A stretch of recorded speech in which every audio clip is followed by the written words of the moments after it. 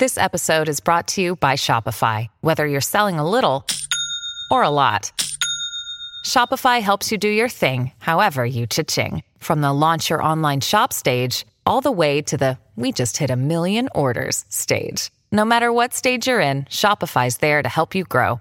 Sign up for a $1 per month trial period at shopify.com/special offer, all lowercase. That's shopify.com/special offer. I'm Alex Rodriguez.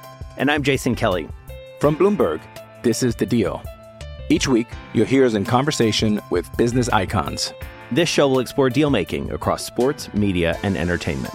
That is a harsh lesson in business. Sports is not as simple as bringing a bunch of big names together. I didn't want to do another stomp you out speech. It opened up so many more doors. The show is called The Deal. Listen to The Deal. Listen to The Deal on Spotify. When you need mealtime inspiration, it's worth shopping Kroger, where you'll find over 30,000 mouth-watering choices that excite your inner foodie. And no matter what tasty choice you make, you'll enjoy our everyday low prices, plus extra ways to save, like digital coupons worth over $600 each week. You can also save up to $1 off per gallon at the pump with fuel points. More savings and more inspiring flavors make shopping Kroger worth it every time. Kroger, fresh for everyone. Fuel restrictions apply. This is Football Social Daily Premier League podcast. If we graded the Premier League's top bracket on yesterday's Football Social Daily, today it's parents' evening for the rest of the division. The other 12, how are they getting on? Which managers deserve an F? And which managers are exceeding expectations? My name's Niall. This is the award-winning podcast, Football Social Daily.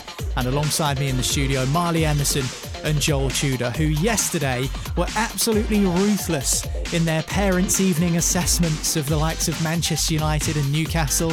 How will they be today when they've got some of the more challenged teams in the league to talk about? How you doing, boys? Yeah, not bad. Not bad. God, I think I'm going to struggle with this because a lot of the teams down the bottom, you kind of expect them to be down the bottom. So do you rank them really? Luton deserve a U. They should have been the Champions League. What is this? Where is this coming from? I said they would stay up, not that they would finish in Europe. Honestly, I didn't want to nibble, but it's just gone too far now.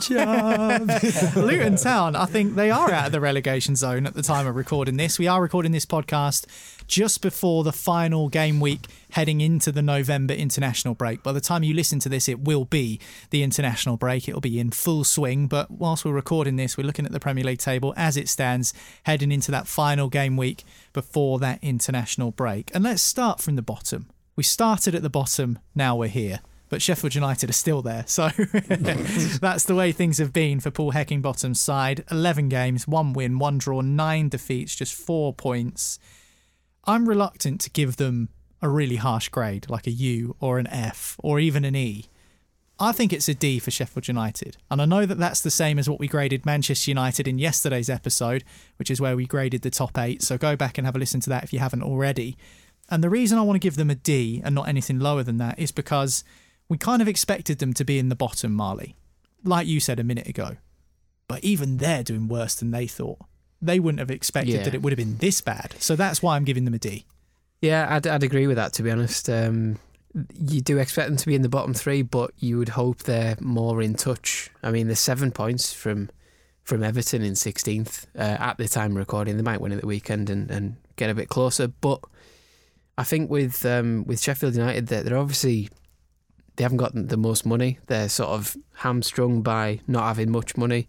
They have to sell Sander Berge to Burnley in the summer, which I thought was a pretty big loss for them because they're selling to a direct rival.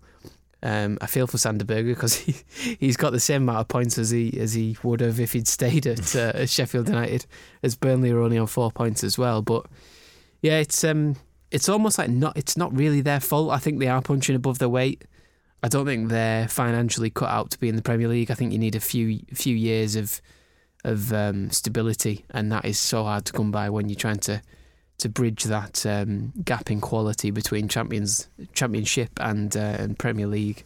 And even though I think they've got a couple of decent players, I think Cameron Archer's a really good player, but you can't get the service to him every week the goal he scored against Wolves was an individual goal, really, wasn't it? Smashing it in from miles outside. Yeah, and he scored one against Everton as well, which is an absolute peach. I think he's a natural finisher. I think he's really, really good. But I don't think they create enough chances for him. And at the other end, I think Wes Foderingham is way out of his depth as a Premier League goalkeeper.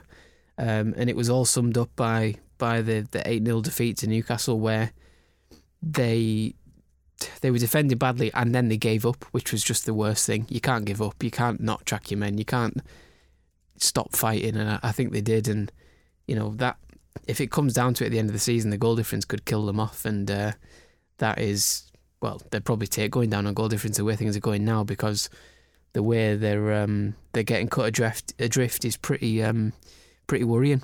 Okay, I think D for Sheffield United. Everyone agree? Yeah, I'd say so. Okay, moving on then. Burnley, who I think deserve a lower grade than Sheffield United, even though they've got the same amount of points. They absolutely destroyed the Championship last year. They said that they would come up to the Premier League, play a certain way, and fair play to Vincent Kompany for sticking to those principles. I actually had Burnley to stay up this season. Don't know why I made that prediction, now based off of what I've seen in the opening 11 games. I think a lot of us had a much more higher expectation of Burnley, especially because of the transfers that they made as well. I mean, when they were paying the likes of 16 million for James Trafford and 20 million for Aaron Ramsey from Aston Villa and 18 million for Adouni from the Swiss club. I mean, all of these transfers were pretty shrewd signings on face value.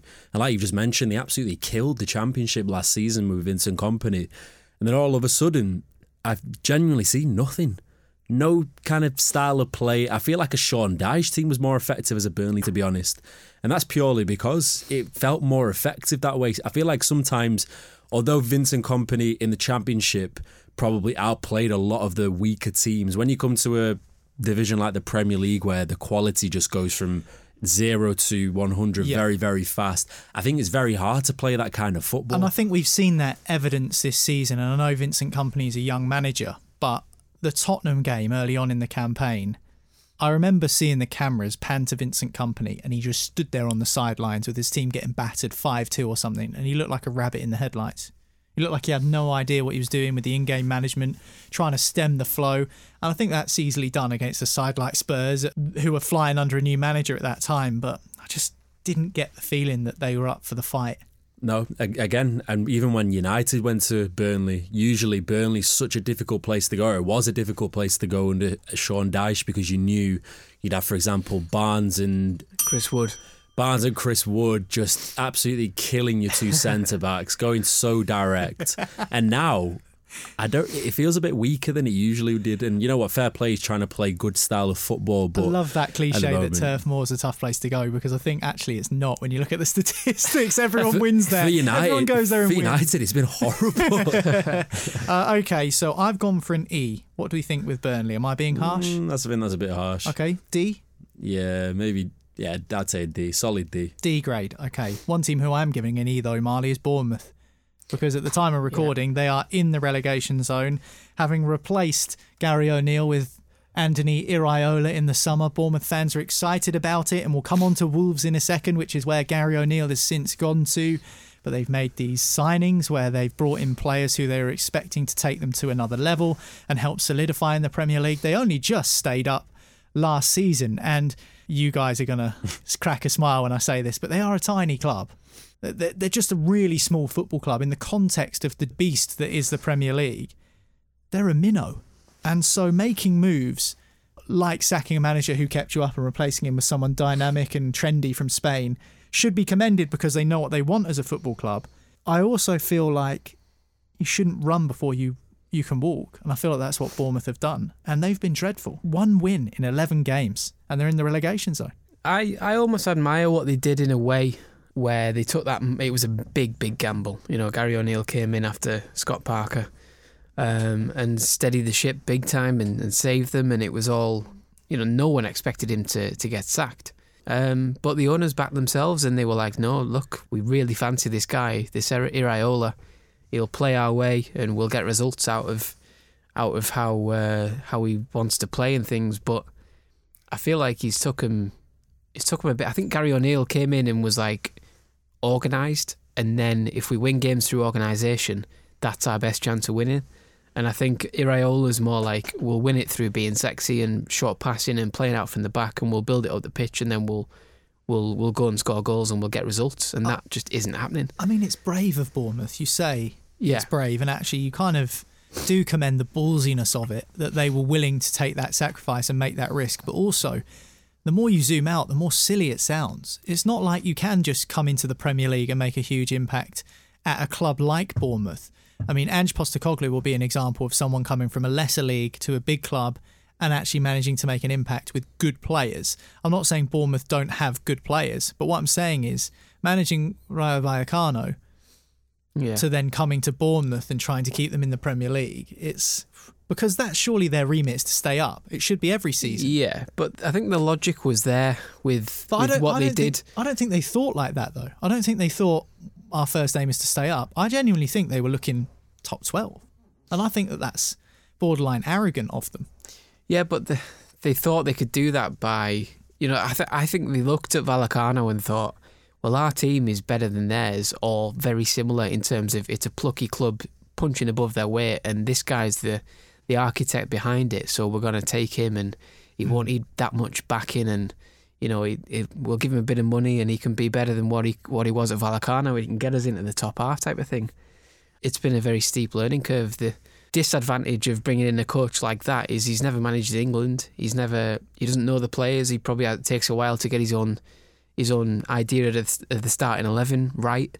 And all in the meantime, you're getting beat every week. And the only team that beat this season is Burnley.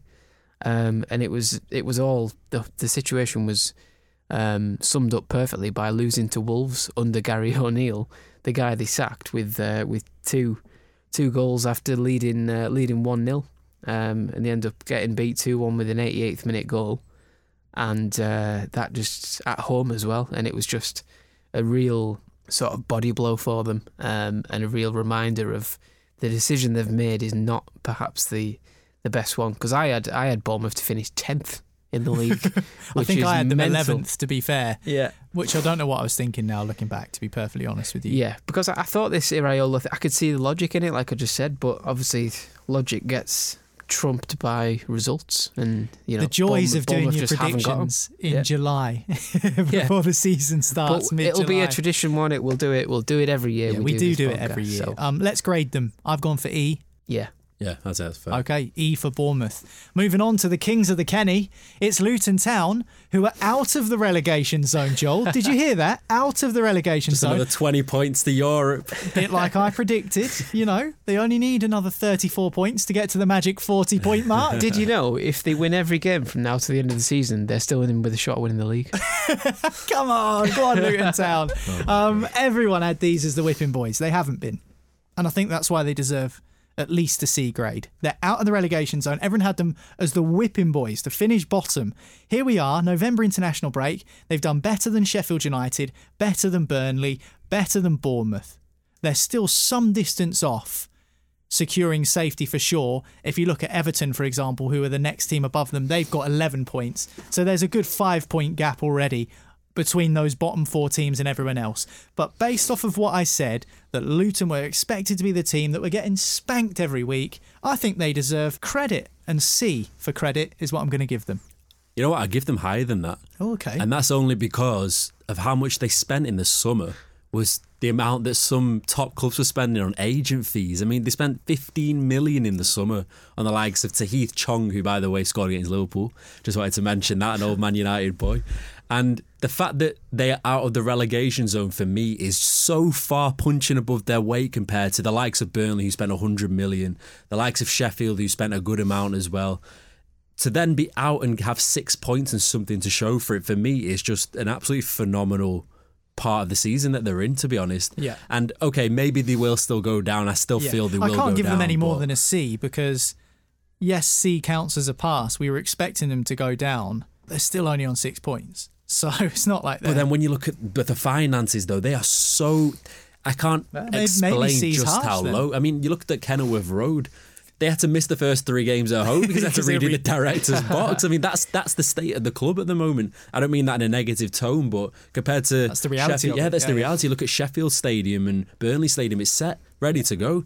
This is a new kind of frontier for Luton in terms of finances. It's different kind of gravy, this. Yeah. And for me, I think punching well above their weight. And like you say, that result against Liverpool at the weekend, they were really unlucky to not win the whole game, to be honest, if it wasn't for a quite late equaliser by Diaz. But for me, deserve way higher than a C. They have had a bit of luck, though. One of those 6 points came against Wolves when they got gifted a rather dubious decision. But I think Luton Town, you have to commend them, and it's still a long way to go. But I had them to stay up because I think they do have that fight, the fight that I thought Burnley didn't have, that I mentioned earlier on. So I've given them a C. Joel thinks a little bit higher. So Marley, I think you've got the casting vote in terms of grades when it comes to Luton Town. Yeah, I'd give them a B+.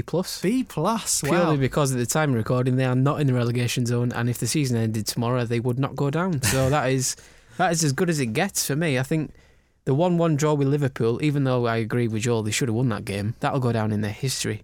1-1 draw with Liverpool, huge. The 2-1 away win at Everton, probably even bigger. They lost to 10-man Spurs 1-0. That's not great. Obviously, they lost the 6-pointer against Burnley.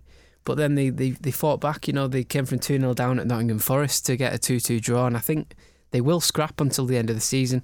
I have no idea how they got that 2-2 draw, by the way, because they were 2 of the most lucky goals I've ever seen. But it's that kind of luck you need to stay in the league at some stage. Free transfer from Rotherham. There you go. Luton Town. They're the bargain bins they were buying from. I think, you know what I mean? It was, they were shopping in Aldi when everyone was shopping in. Burnley were out there spending 100 million in Waitrose, and it's got them no more points than what they would have thought they would had. So yeah, Luton. I still think they'll go down, of course, but as of right now, they are not going down. So we tip our hats to the Hatters, a B+ for them. And next, to be judged by our 2 school teachers here, Everton, Fulham, Wolves and Forest. What grades will they score? Join us after this to find out on Football Social Daily.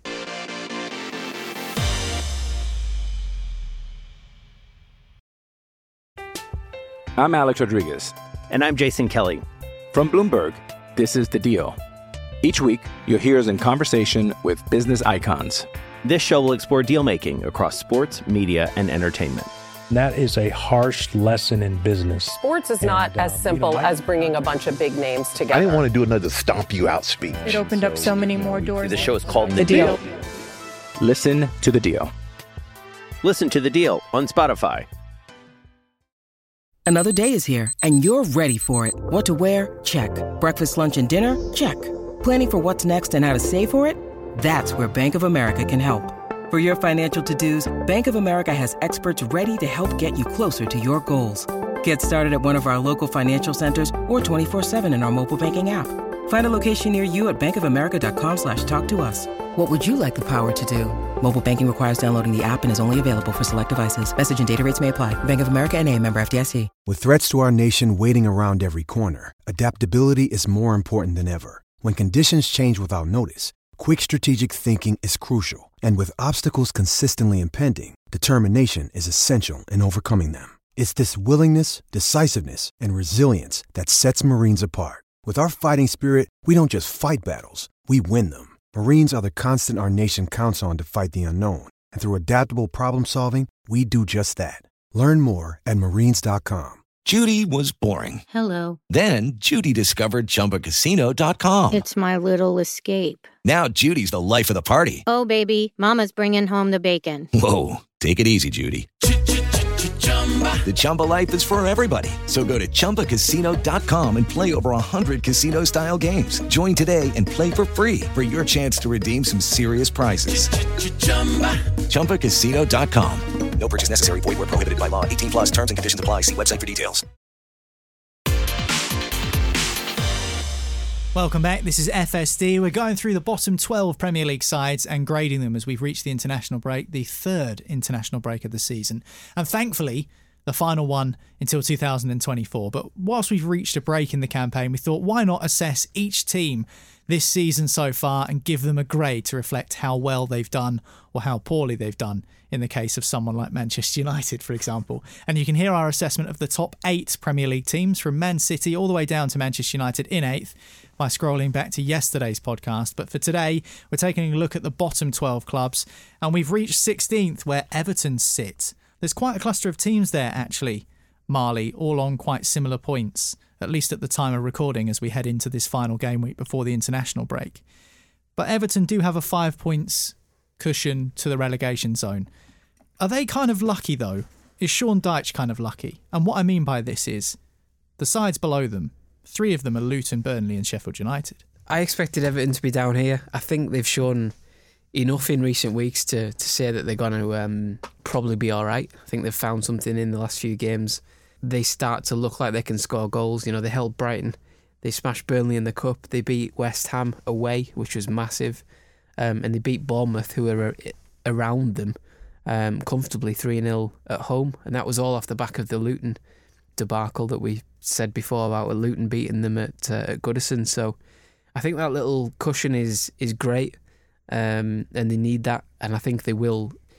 Come the end of the season, I think there'll be at least 4 or 5 points between them and then the bottom 4. So it's kind of similar to how it'll look now. What grade do they deserve? I've gone with D. I'd say C minus. I think D because even though Everton are at the relegation zone and have been scrapping to survive the last few years, it's still Everton. And they might have that 12-point deduction if things are to be believed, which is entirely their own fault because the way they spent money, everyone was like, how are they spending this money? And then it turns out that they might get a 12-point deduction.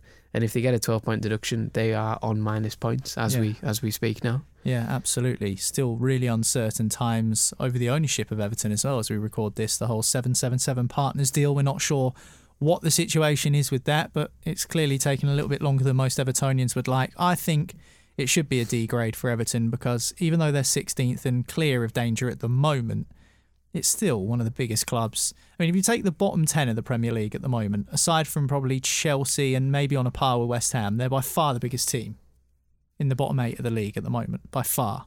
So I think that, a D grade is fair. Right, moving on to Fulham, 15th in the Premier League table. I actually had Fulham as one of my relegation candidates this season, and they're not in the bottom 3. So I think it's only fair to give them a C. I think they're doing as well as you can expect. They finished 10th last season, somehow. Amazing campaign, really, for Marco Silva and his players. I think this is more to type for the Cottagers this time around. 15th, and with fans a little bit annoyed, let's just say, about how much it's costing them to go and watch their team at Craven Cottage. Season tickets are expensive. So C grade from me. How do you see it? I have sympathy for Fulham this season because if everyone remembers in the summer, they got raided by Saudi. Mitrovic has left, who scored 12 goals in the Premier League last season. There was no guarantee Marco Silva was going to stay, which is why I put them in the relegation. Palhinha as well, nearly went to Bayern. Yeah, on the last minute even, not even just the last day. Obviously, you had Silva, who was very much flirting with, I think it was Al Hilal or Al Ittihad or whoever it was, one of them.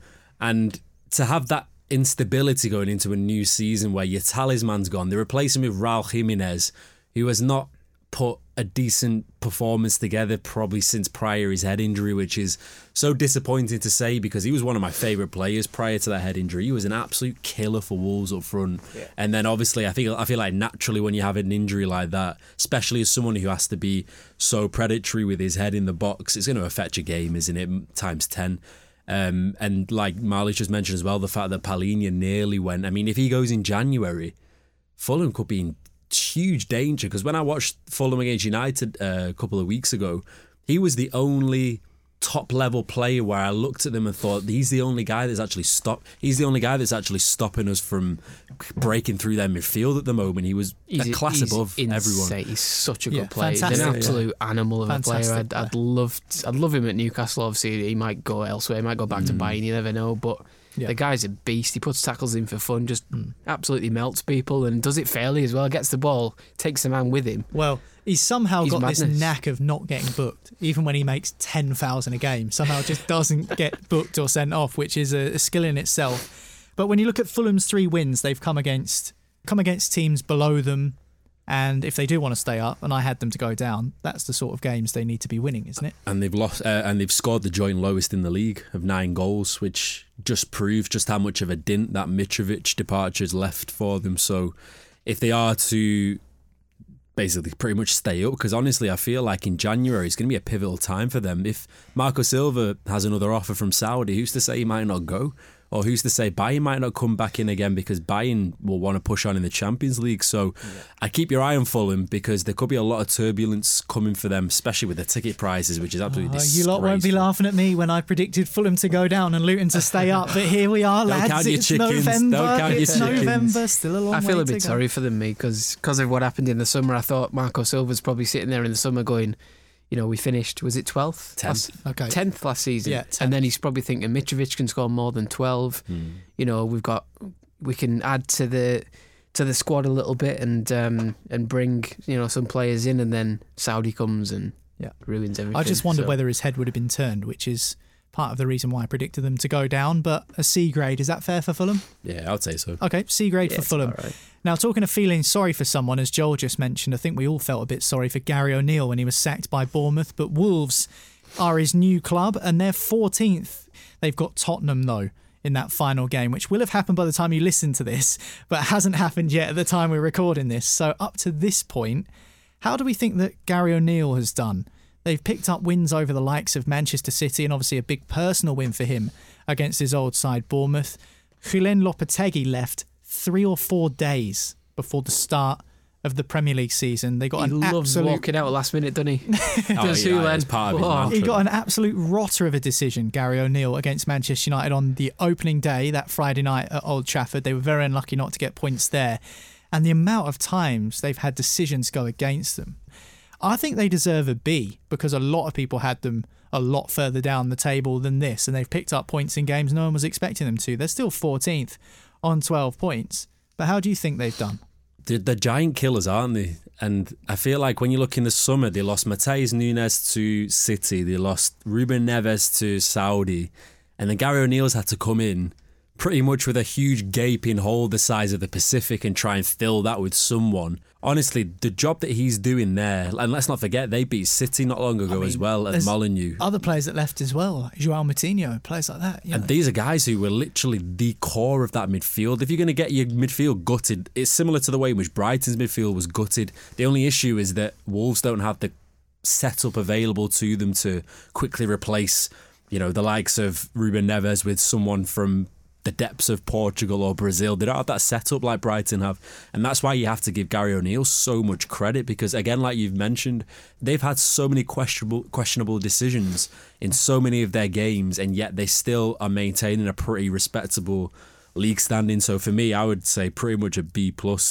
is absolutely deserved for Gary O'Neill at the moment. Okay, I've gone for B. Would you echo what me and Joel have said there, Marley? I'd say C. Okay. They're getting better in recent weeks. I did worry for them at first, because I wasn't sure where the goals are going to come from, but Pedro Neto is huge for them, and he's been in incredible form until he got that hamstring injury. Yes. But once they get him back, I think he'll show up again, and then it's a case of trying to keep hold of him for as long as possible. But I think Hwang Hee-chan has been really good as well.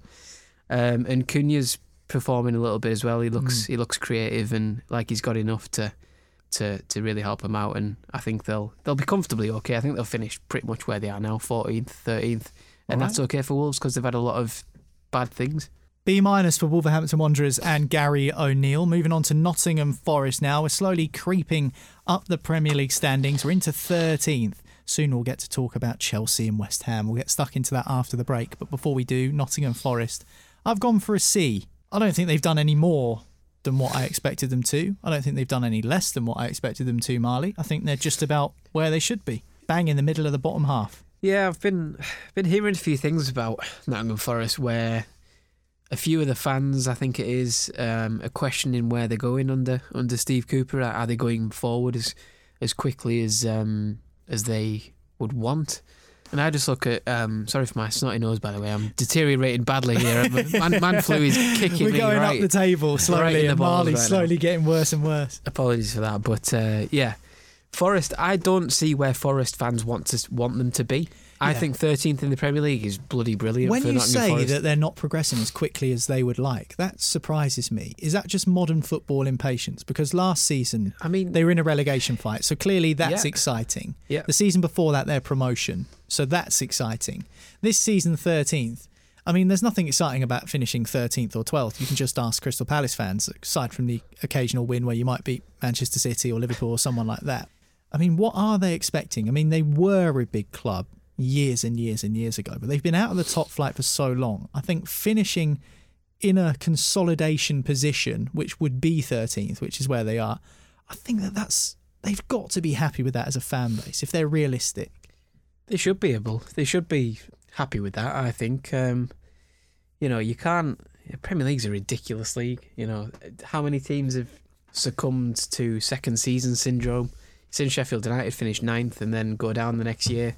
It's happened a few times. So I think Steve Cooper took all of last season to find out his best team, then strengthened again in the summer, and I think they've done okay in the summer. I think they've got rid of a few, like Lingard was on, 80 grand a week or whatever he was on, and then didn't really do much.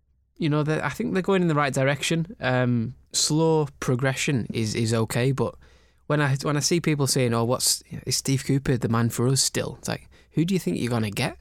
I don't see an obvious candidate out there, but I think one of the problems with that is Forest fan base is big, and as almost like a side effect of that is there's always going to be a little minority going, well, we're not as good as this team or that team, and they expect maybe a little bit more, but I think the ones with their heads screwed on are saying 13th in our second season, nowhere near relegation or anything like that. I think we're all right, and that's fair for me. So I'd give them a C+. All right, I think that's a C from me and from Joel as well. So a C for Nottingham Forest, and that will take us into our next break on Football Social Daily. So go and make yourself a cuppa, because we're about to get stuck into West Ham, Palace, Chelsea and Brentford. We'll see you after this.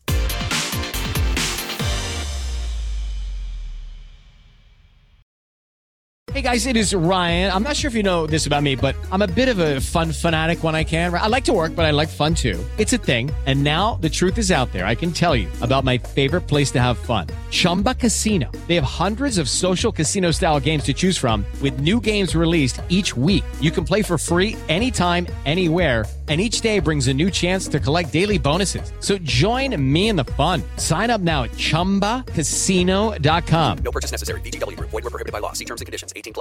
Hey guys, it is Ryan. I'm not sure if you know this about me, but I'm a bit of a fun fanatic when I can. I like to work, but I like fun too. It's a thing. And now the truth is out there. I can tell you about my favorite place to have fun. Chumba Casino. They have hundreds of social casino style games to choose from, with new games released each week. You can play for free anytime, anywhere, and each day brings a new chance to collect daily bonuses. So join me in the fun. Sign up now at ChumbaCasino.com. No purchase necessary. VGW Group. Void where prohibited by law. See terms and conditions. 18+.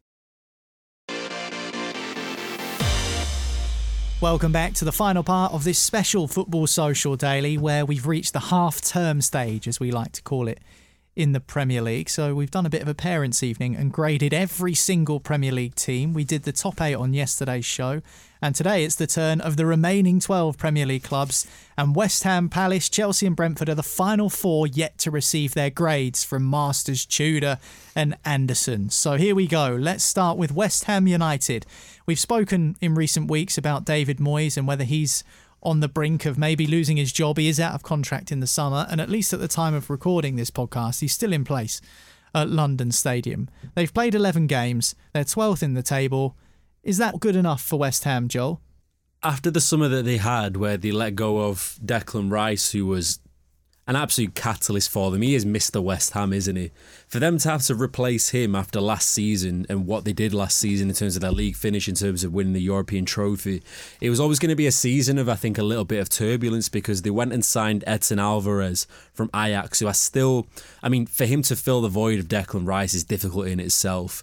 But then they went even further in terms of their ambition, where they got Mohamed Kudus, who I thought was such a great signing. I think he will prove to be a great signing as well. But I'm more on the side of having a little bit of sympathy for David Moyes, to be honest, because if you lose your best player, you're always going to be playing a little bit of catch-up. But I feel like West Ham's squad and its starting 11 right now is just waiting for a top quality manager to take them from 5 to 10, because the quality is there. I mean, to have Mohamed Kudus, Luka Paqueta, to have Jarrod Bowen, who is absolutely firing at the moment, the core is there. It's literally waiting for them. And I feel like the natural evolution for them is for David Moyes to see out his contract this season, have a respectable finish. At the end of the season, they both shake hands and say, right, it's time for us to move to the next level. Get someone like Julian Lopetegui, someone like Graham Potter, who can instill a top quality brand of football and bring out the qualities of all those players that I've just mentioned. But for me, I don't think it's time for any kind of crisis or looking at West Ham and thinking they should be achieving more, because to be honest, when you look at their transfers, they're 20 million in profit from the summer. That's a great achievement in itself to be where they are at the moment. I think it's a D grade for West Ham. Ooh. But then again, I do think a D could be slightly harsh, Marley, because West Ham were fighting relegation last season and at the moment they're clear of it. They're 12th and they're still in Europe. Yeah, I think I remember at the start of the season where we looked at West Ham and the trouble they were in last season and looked at their start to the season, and we thought they could conceivably lose their first 6 games, at which point the whole club will be on fire, Moyes will get sacked, they probably won't get the next appointment right, and it'll be panic stations at West Ham. But they dug in, and they were, after a couple of games of the season, they were well clear of anything. They were in the top half and everything was going quite nicely, sort of thing. So I think they beat Brighton away from home, they beat Chelsea at home, and they were flying from then on, really. So that's bought Moyes a little bit of time. I think they collapsed a little bit lately, but I think West Ham will go through peaks and troughs. They've never been a team where you can put your house on them getting a certain result. Like, they were going through a bad spell and then go and beat Arsenal in the Carabao Cup, and it's like, oh, West Ham are actually quite good when they want to be. Kudus goes and scores an insane goal against Brighton, 2 weeks ago, whatever it was, and Brentford, and they lose that game despite scoring 2 goals away from home. You'd probably expect to get something from the game, but they lose that. So they're all over the place a little bit. But I think I agree with what Joe said. I said it last week on the podcast that Moyes has come to his end of his time, I think, and if they can keep Paqueta next season, pair him with a manager that will get the best out of the more flair-like players, the creative players, I think they can go really far. And if they can add a striker into that, if it's not Kudus, if it's somebody who plays slightly ahead of Kudus and Paqueta and Benrahma, I think they can be really starting to think about going forward and becoming a regular top 8 club. Okay, final grades then, lads, for West Ham United. Solid B, I would say. B? Yeah. C+. Well, let's go with a C then, C+ for West Ham United. I would give Crystal Palace, who are 11th in the table, a C as well, because they're mid-table, which is about what you'd expect from Crystal Palace. But because we've given West Ham a C+, what are we giving Crystal Palace then? Because they're doing about as well as you would expect them to do. Crystal Palace always finish there. What's the most boring grade you can give someone? Because Crystal Palace plodding along as you do. C-. C for Crystal, yeah. C for Crystal Palace. I mean, there's not a great deal to say about Palace, which is quite disrespectful for the supporters of the club because, obviously Roy Hodgson is still there, which we weren't sure would happen at the start of the season. He said that he would come out of retirement to help keep Palace in the Premier League. They got a huge win over Leicester, I think, in was it March, April time, and that set them on their way, and actually they ended up being pretty safe by the end of it. They've got decent players and they've forged themselves a position as a solid Premier League side. They always finish in this mid-table position though. Palace fans will be dreaming of a top 10 finish. They're not that far away from it. They are 11th. But I just find it a bit strange. If we're giving West Ham B- and C+, Crystal Palace are doing about as well as we'd expect. Are we expecting Palace to finish above West Ham? Is that what we're saying? I think they deserve way more credit than that. Let's not forget, they spent 30 million in the summer. They've lost Wilfried Zaha, who's their 10-goal-a-season man. To then still maintain mid-table when you look at the teams below them, who have spent way more than them, have got way more better quality in terms of their squads. I think they're probably overachieving this season, to be honest, so far anyway. The fact that, they had to bring Roy Hodgson out of his retirement home. 76-year-old manager Poor guy, as well. just let him live. Let him have his retirement in peace. I mean, Steve Parish, he must have him on speed dial. Probably blocked his number. Had to get through to his wife or something just to get hold of him. But I think the fact that, like I just mentioned, losing Wilfried Zaha was huge, and I worried for them that they wouldn't be able to fill his void with goals. When you have someone like Eze and like Elise, who are absolute output machines in terms of the creativity and in terms of goals, and I know Eze's just signed a new contract literally in the last couple of days. These are the players that are going to get them out of their mess. The only issue I have is how long are they going to be able to keep holding them for, because I know contracts don't really mean too much in football these days, and if they lose both of them in the summer, next season we'll start to see the effects of that, because they've always had that one or two star players. It was Wilfried Zaha pretty much for the last few years, who've always gotten them out of the mud and maintained that position. But don't take it for granted, because as we've seen with so many clubs, they lose one or two players and suddenly the next season they're fighting for the position in the Prem. They're full of solid pros, Crystal Palace. Yeah. Sam Johnston in goal, Guay's obviously. Joel Ward. I mean, what a player Joel Ward has been for Crystal Palace. Underrated. Honestly, for Crystal Palace, he's been sensational over the years. I think he's one of the worst starting players in the Premier League who starts every week, but that he sums up Palace. He's just been there forever. Yeah. Crystal Palace, what's the grade? I'd say B-. I think with Eze and Elise in the team, that's their key. I mean, Eze in particular started the season brilliantly, gets in the England squad, then gets injured. Fair enough. I think when he's back and firing, Palace will. I mean, they're not going to do anything other than finish 11th or 12th or 13th this season, but it's the way they do it, and I think they've looked comfortable at times this season and won games fairly easily when they've won them. And then obviously, injuries hit them a little bit, but yeah, Palace are a little bit more watchable now than they ever were, I think. Marley's slowly getting more and more bunged up the more he talks about Palace's progress. My voice is, yes. Hurts the immune system talking about Palace. Yeah, sorry about that, but we're almost at the end. Don't worry. There's only two more teams to grade. If Manflu can get me, but not Roy Hodgson, the only thing getting you tonight is night nurse, mate. I'm meant to be playing footy tonight. Jesus. Hope your immune system is better than Chelsea's at the moment, because Chelsea just seem to be contracting all sorts of issues. They're currently 10th in the Premier League, a side that spent £1.2 billion on players. The Todd Boehly era is very much underway. Maurizio Pochettino has a job on his hands, Joel. They got a really big win on his visit back to Tottenham the other Monday night, 4-1. Obviously huge for the confidence against the side that were unbeaten and top of the league heading into that game. But overall, I score Chelsea a D grade. They're doing better than they did last season.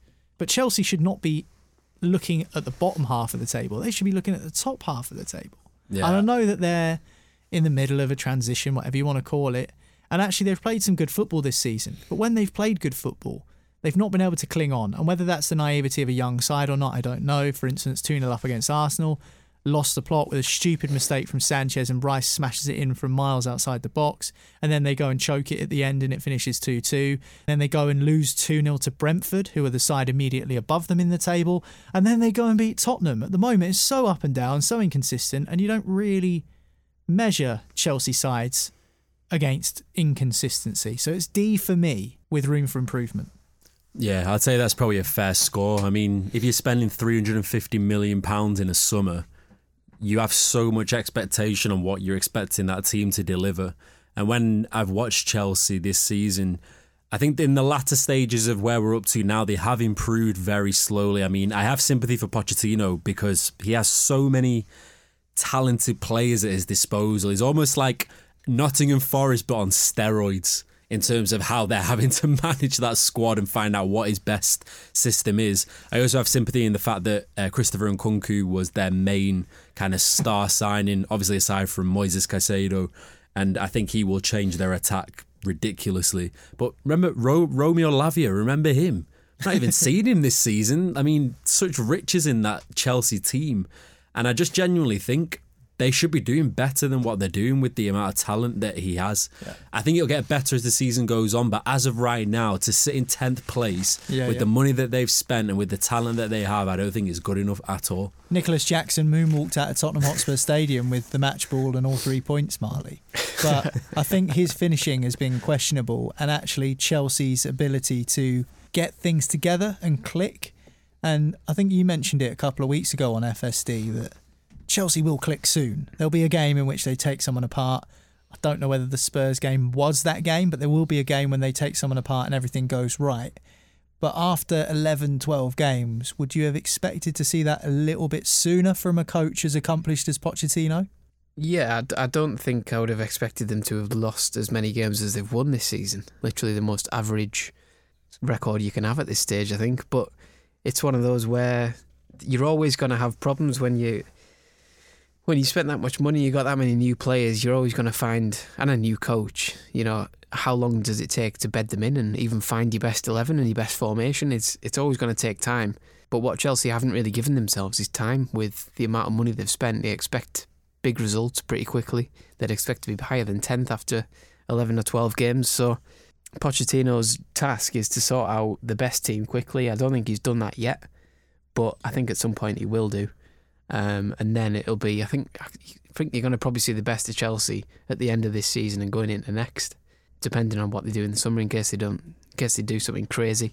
But yeah, I think at the minute there's signs of them getting better. I think they've sorted the midfield out. I think Caicedo, Enzo Fernandez and Gallagher are starting to form a nice trio in there. Colwell's doing all right as well. But it's the attacking trio that's been let down by the injury of Nkunku that has been hamstringing them slightly. So are we agreeing on a D grade for Chelsea? Yeah. Okay. Yeah. Chelsea have been slapped with a big red D at the half-term stage. And it's over now to our final Premier League team, which is one of Chelsea's near neighbours, Brentford. And I'm going to go for B for Brentford. Similarly with Brighton, I think sometimes you just have to lean back and go, wow, Brentford in the Premier League top 10, 9th, without Ivan Toney. Fair play to them, Joel. B for me. Yeah, I think that's fair. B, probably borderline A. And let's not forget, that's because Ivan Toney's no longer in the squad at the moment. And he's scored, 15, 16 goals last season? When you're taking out a player like that, you have to worry for them. And the fact that they've got Neil Maupay, Marley's best mate, leading their line. And he actually scored against West Ham, by the way, to win 3-2. Thomas Frank deserves his weight in gold in terms of what he brings to Brentford. Similarly, in the way in which Pep Guardiola and Klopp are to their respective clubs, Thomas Frank is that to Brentford, where he is literally Mr. Brentford in terms of how they show themselves to the world. When you look at their starting 11, I mean, it doesn't strike you as a very strong 11. You look at the midfield, and Jaeger, Norgard and Jensen, and you think, how is that team in 9th place? Yeah. Honestly, they are such overachievers. It's absolutely insane, and that has to go down to the way in which Thomas Frank has his team set up. And Mbeumo has been a revelation for them this season. I feel like, but he's picked up the slack that was left by Tony's ban, and he's stepped into that role, not as prolifically as Tony, as you would obviously expect, but for a wide player to then move inside at times and score goals in the absence of a real key goal scorer for Brentford. Like you say, and Mbeumo deserves great credit for the way he's operated. 6 goals in 11 games in the Premier League this season. That's Toney rate. Literally, that is Ivan Toney's rate in terms of what goals he was scoring. So for me, they deserve borderline B or /A, to be honest, because like I said, losing Ivan Toney, I thought that was going to make them suffer massively. I thought they would be hovering around 14th, 13th, if that. But to be in 9th position and to have spent the money that they've spent, phenomenal, absolutely phenomenal. Okay, Brentford are a B. And that wraps us up, lads. That's it. All of the Premier League clubs have been graded now across yesterday and today's episodes of Football Social Daily. So just to go through them all for today, bottom of the class with a D, Sheffield United, Burnley and Everton. Chelsea as well with a D grade. C grades for Fulham, Forest and West Ham. B for Brentford, B minuses for Palace and Wolves, and B plus for Luton, which means that of the bottom 12 Premier League teams, Luton Town are top of the class. Luton. They're staying up, lads. I told you. They're staying up. It's happening. Don't get ahead of yourself. I'm only milking it whilst I can milk it, because the next time we do one of these, it probably won't be Luton Town out of the relegation zone. Listen, thanks so much for joining us on today's episode of Football Social Daily. If you like what you hear, why not hit subscribe? And that way you won't miss an episode of the podcast again. You can join us on the Telegram group as well by clicking the link in the description, and leave us a review on Apple Podcasts or Spotify. We always like to hear what you make of the show. And if there's anything you want us to talk about, then let us know via those reviews or via the Telegram group. But from Joel, myself, and Marley, that is it for today's Football Social Daily. We'll see you on the next one. Bye for now. Football Social Daily is a VoiceWorks sport production for the Sport Social Podcast Network.